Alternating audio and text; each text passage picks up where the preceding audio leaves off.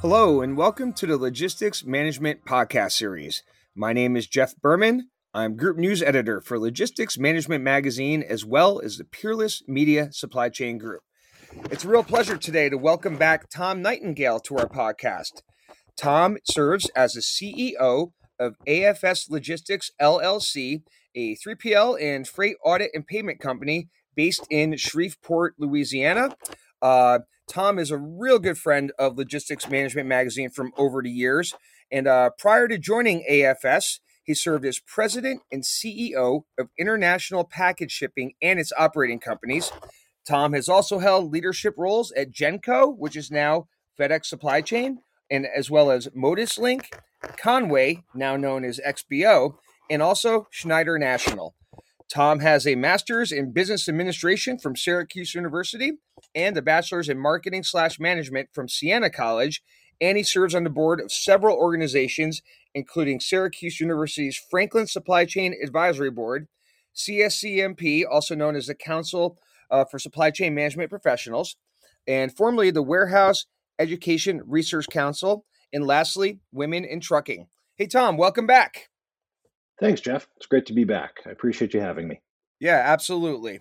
And I think the timing is good to have you back, Tom, just because, as usual, there is a ton going on within supply chain logistics and freight transportation, which has really been a theme now for more than a little while. And I guess one of the big ticket items in terms of looking at the calendar now that we're into early August is peak season. And I know peak season is fair to say it's been through a few iterations, if you will, over the years, especially stemming from COVID.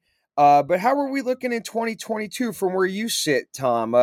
Could we expect something a bit along the lines of something more normal or traditional, or are we still sort of in it's peak season all the time, if you will?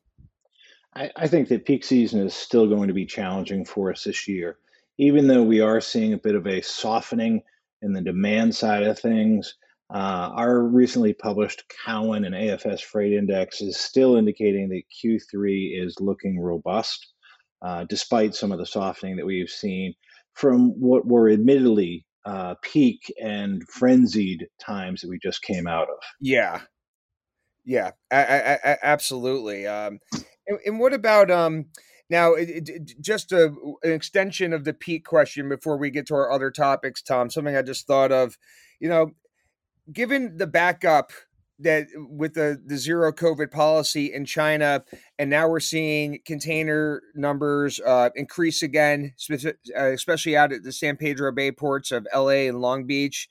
How do you view sort of the influx of inbound cargo from China to the States as it relates to peak season? Does that create another real wrench or headache, if you will?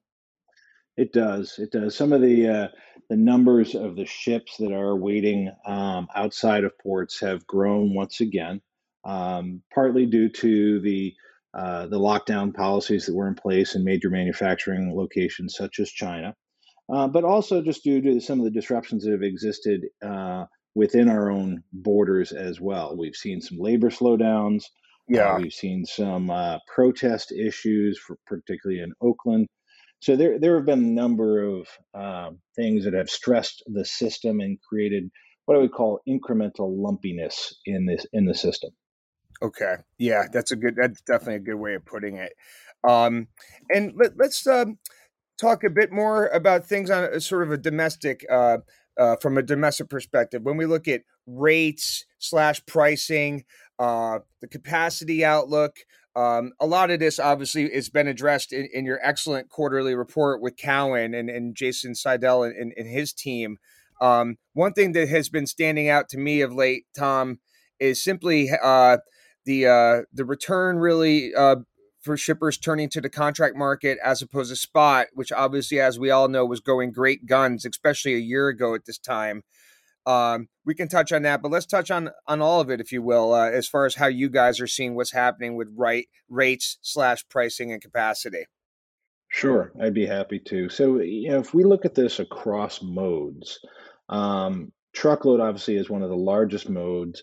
Did see rates decline in Q2. from Q1. They actually came down by about 5.2% quarter over quarter, which on the surface you would look at and say, wow, that's a really big drop. However, the year over year increase was still 14.5 over last year in Q2. So that represents the fact that we still have a robust truckload market. And as we look forward, that truckload market on a rate per mile basis, even that's going to slow compared to 21, still remains robust in 22. As we look at Q3 of 22, the freight index that we published with Cowen shows that we will reach a 26.7% level versus our 2018 base. So that's actually still an increase over Q2, and it's a substantial increase over the 17.1% number that existed in Q3 of last year. So it's a 2.4% increase over our Q2 levels, which, even though things have slowed, that rate and pace has slowed, like we talked about before, it's still robust. It really is, even in truckload, where there's been a lot of noise around that. Then, if we turn our sights to LTL, the LTL market has continued its trend downward in 2022 in terms of the average weight per shipment. And that is a reflection largely of some of the e-commerce things that have gone on in the LTL market. But despite that downward trend in the weight, the cost per shipment has skyrocketed. We're actually at a 6.8% quarter over quarter increase from Q2 to Q1. And a lot of that is really being driven by the much higher than expected fuel surcharges. As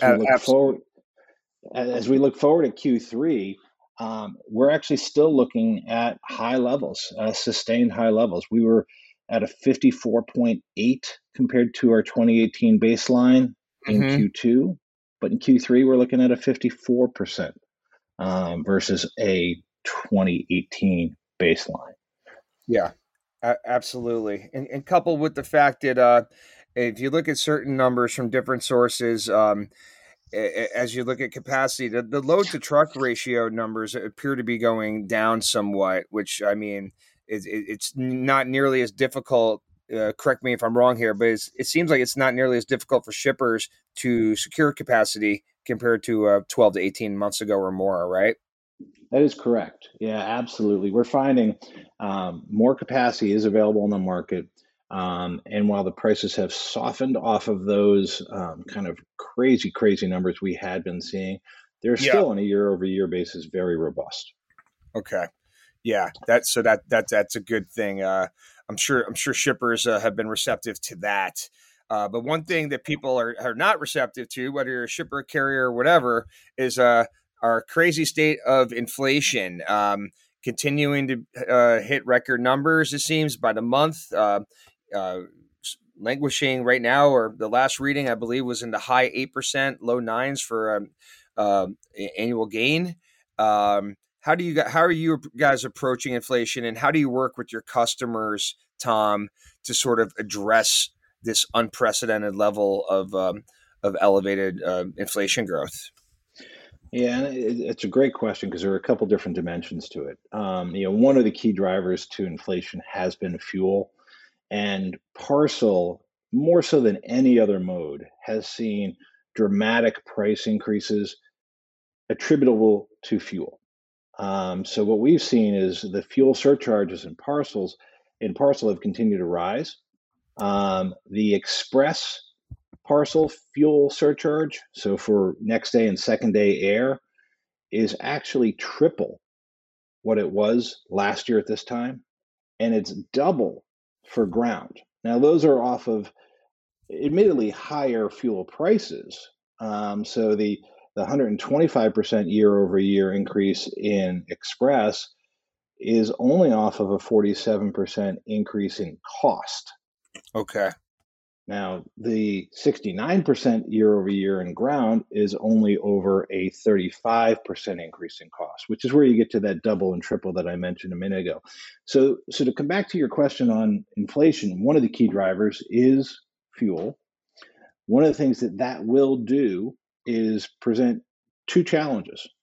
One is it will create some demand destruction as people are ordering less and less, and those fuel prices are digging into their discretionary income that they can go out as a Right. consumer and spend.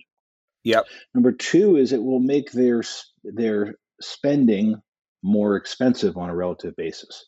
You know, that shirt that you may have bought off of an e-commerce provider a year ago might have had, you know, $1.99 or free shipping, but now all of a sudden there's an additional charge baked into either the purchase price or the transportation charges, further dampening the demand.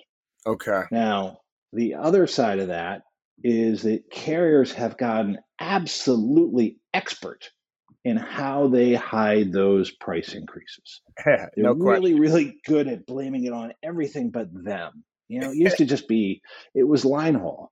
You know, Jeff, you and I have been around long enough to remember when an increase was all buried into line haul. But Yep. now what we're finding is these carriers are so sophisticated that they'll bury it into accessorials, they'll bury it into fuel. And that has created a real dramatic increase in customers coming to us and looking to understand these sophisticated pricing models and find ways to mitigate some of those price increases, whether it's by modal shift, whether it's by superior carrier network optimization or superior rate optimization.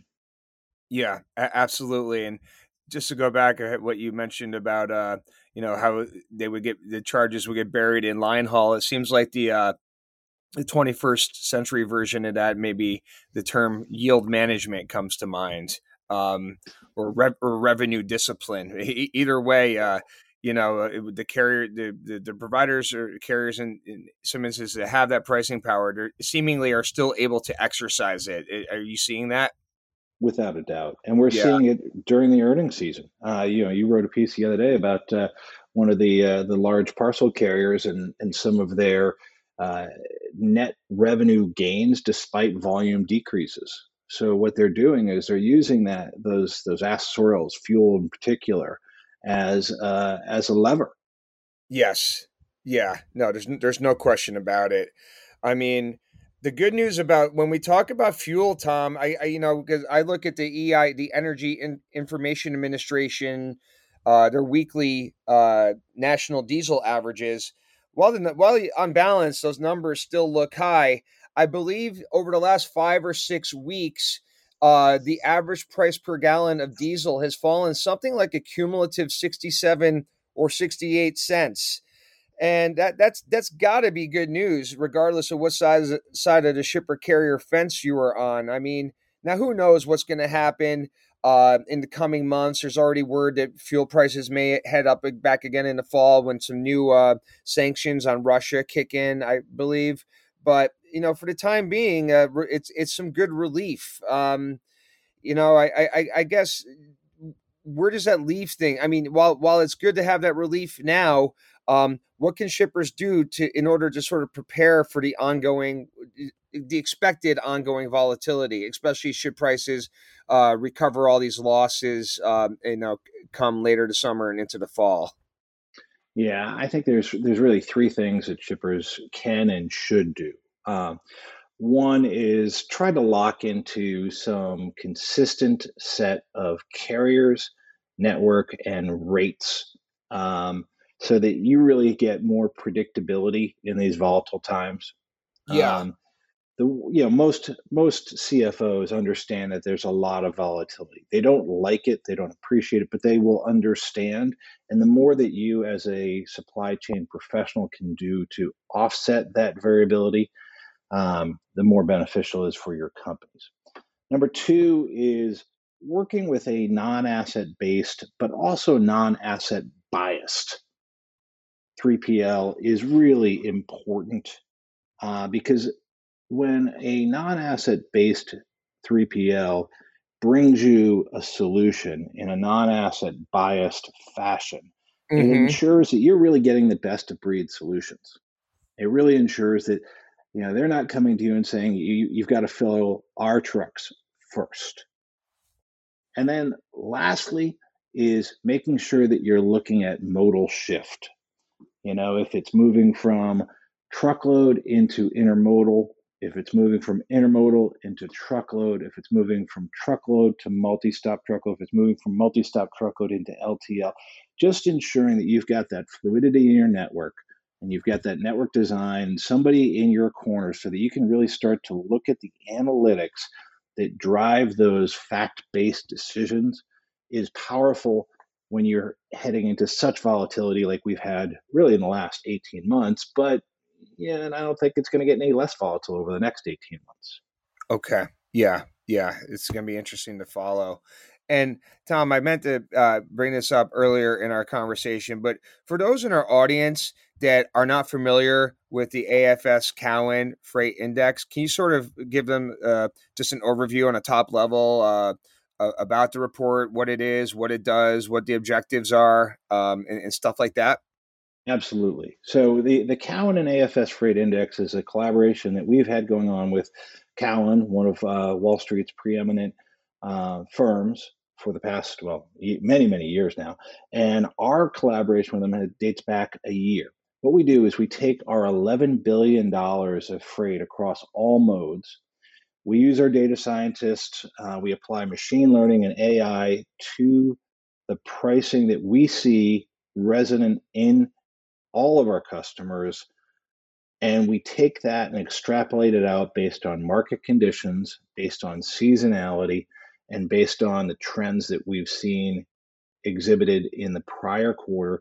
And we will predict out the next anywhere from 12 to 13 weeks worth of freight pricing for the upcoming quarter.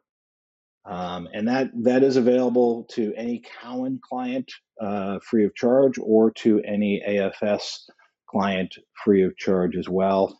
And if people are interested, they can either go to afs.net and register for it, or contact any of our team, and we will be glad to get you onto that mailing list, because it really does give a transportation professional a forward-looking view into their world and give you a little bit of window as to where things are going and why you're seeing such tremendous variability in your freight spend from any given month. Okay. All right. Great. Great. Yeah. And we covered that report on a quarterly basis here at Logistics Management. So for those of you listening in, please be sure to check that out on our website. Um, Tom, a few more minutes here. I know before we started recording, we had briefly discussed the labor number for July, which came out in terms of new jobs added. It came in at 528,000, which is huge considering the expectations for it were somewhere around 25 to 50,000, I believe I read. Um, you know, Obviously 1 month doesn't make a trend, but it is still a very positive, encouraging number. Um, how do you sort of view, with that as a backdrop, how do you sort of view the labor outlook, the labor situation as it relates to our industries? Obviously, the call for more drivers is a constant. We're seeing some West Coast port labor talks go on. It'll be interesting to see how that follows. It's kind of separate but related, I guess. But just on balance, when you look at labor within our sectors, what are you seeing or what are you thinking about? Well, I'll take that in a couple different buckets. I mean, Sure. first off, as an overarching commentary on the labor market, we are, for all practical purposes, at what would have been considered full employment historically. So to see such large numbers coming back into the marketplace is really encouraging. Yeah. It's showing much more active participation in the U.S. labor force, and that's very, very promising for us in terms of both productivity and some relief from what we've seen so far. Yeah. Now, the truckload sector has always been plagued by a driver shortage. Um, the wage situation has certainly improved in the last few years. Drivers are finally getting paid closer to what they deserve to be paid. But that comes at a cost for shippers. That's a very real cost. Your labor is typically your number one cost factor in a truckload operation. And when those are going up at the rates they've gone up, the pass through on that to the consumer is substantial. I would Yeah. say that you're going to see similar issues in warehouses. I was looking at a piece the other day that cited LA area, LA Long Beach area warehouse vacancies at less than 1%. And what it takes for those until we get to a point where there is enough warehouse automation um, is more and more bodies to move those packages, whether they're e-commerce, whether they're LTL shipments, whether they're truckload shipments.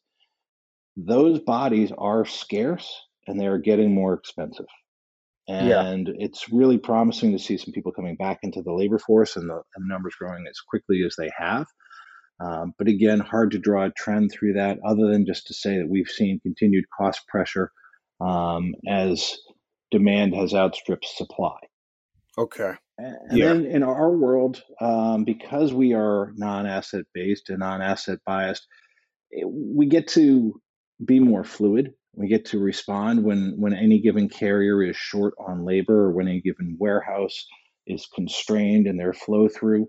We are able to quickly respond to that, but we're not immune to it. The reality is that we need people, and those people have been harder and more expensive to come by in the past 24 to 36 months, and so we're feeling it just like everybody else is, and doing our best to pass some of that through to our customers in the form of a price increase. Okay. Yeah, absolutely. Um, all right. So, Tom, we're almost done. I just had one more quick question for you. I just had to relate to inventory management, and I just think it's interesting because you're seeing a lot of a lot of action within sort of the inventory to sales ratio. It's been at elevated numbers. Inventories, especially for some of the larger retailers, still remain quite high. And as we're heading into peak, as we're heading into the holiday rush, what does that mean from sort of a logistics operations perspective as you see it? It obviously leads to a ton of discounting and getting the need to clear out space to get this year's stuff in, etc. In terms of the just how much of a logistical headache that type of thing can create, what are some of the things that shippers should be focusing on, in your opinion, as it relates to that sort of that aspect of inventory management? Yeah, there's actually two really interesting answers to that question, Jeff, and I'm glad you asked it because there are things that I think most people don't contemplate often. Number one is, we all got basically caught flat-footed by our practice as an industry historically of trying to drive inventory down to the absolute lowest possible practicable level. And then the pandemic hit. And when it did, everybody was like, I don't have any inventory. We all remember the toilet paper shortages, Yeah, obviously. of course. Yep. Yeah, that was horrible. So now what you've seen this bloat, this glut of inventory coming into the system, but a tamping down of demand because of inflation and a rising of interest rates, which means your inventory carrying costs are going way up.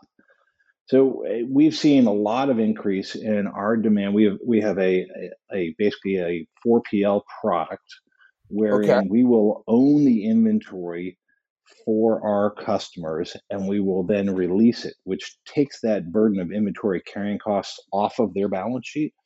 And we've seen a real surge in demand for that service. Okay. Now, the other really interesting side of this inventory to sales ratio that you mentioned, and this is something that very few people have contemplated, is when you watch the inventory to sales ratio go down, what you see is an inverse correlation to premium carriers. So the carriers are delivering the absolute fastest, and therefore they are your buffer to the fact that you don't have inventory in the system, do really Mm-hmm. well in those markets. Right now, because inventory is building, it will allow customers to shift to lower cost carriers. So maybe you used an LTL carrier that used to be able to go from point A to point B in 2 days. Well, now you're pretty okay if it's 4 days because that's an inventory on wheels, so to speak.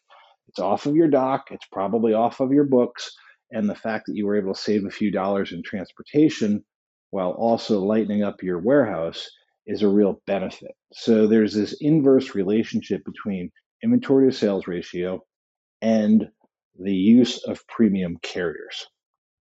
Okay. Yeah. Yeah. It's definitely sort of an interesting scenario. So it's going to be interesting to see how it all works out this year because, amid the inflation and everything else, consumers are still spending, as we see in those retail sales numbers data from the National Retail Federation and United States Department of Commerce. So listen, Tom, we're at the end of our allotted time for today's podcast. So on behalf of Logistics Management Magazine and also the Peerless Media Supply Chain Group, I'd like to offer up again a big thanks for joining us. My pleasure, Jeff. Thank you for what you do. We certainly appreciate it as an industry, and I'm happy to contribute. Yeah, likewise. And I would look forward to getting you on again in the future. And for those of you listening, if you're not already subscribing to our podcast, please go ahead and do so. Wherever you get your podcast, just simply go look for the Supply Chain 24/7 podcast. And for those of you on Twitter, please feel free to give us a follow simply at LogisticsMGMT. Thank you, everyone, and have a great day, and we'll catch you next time.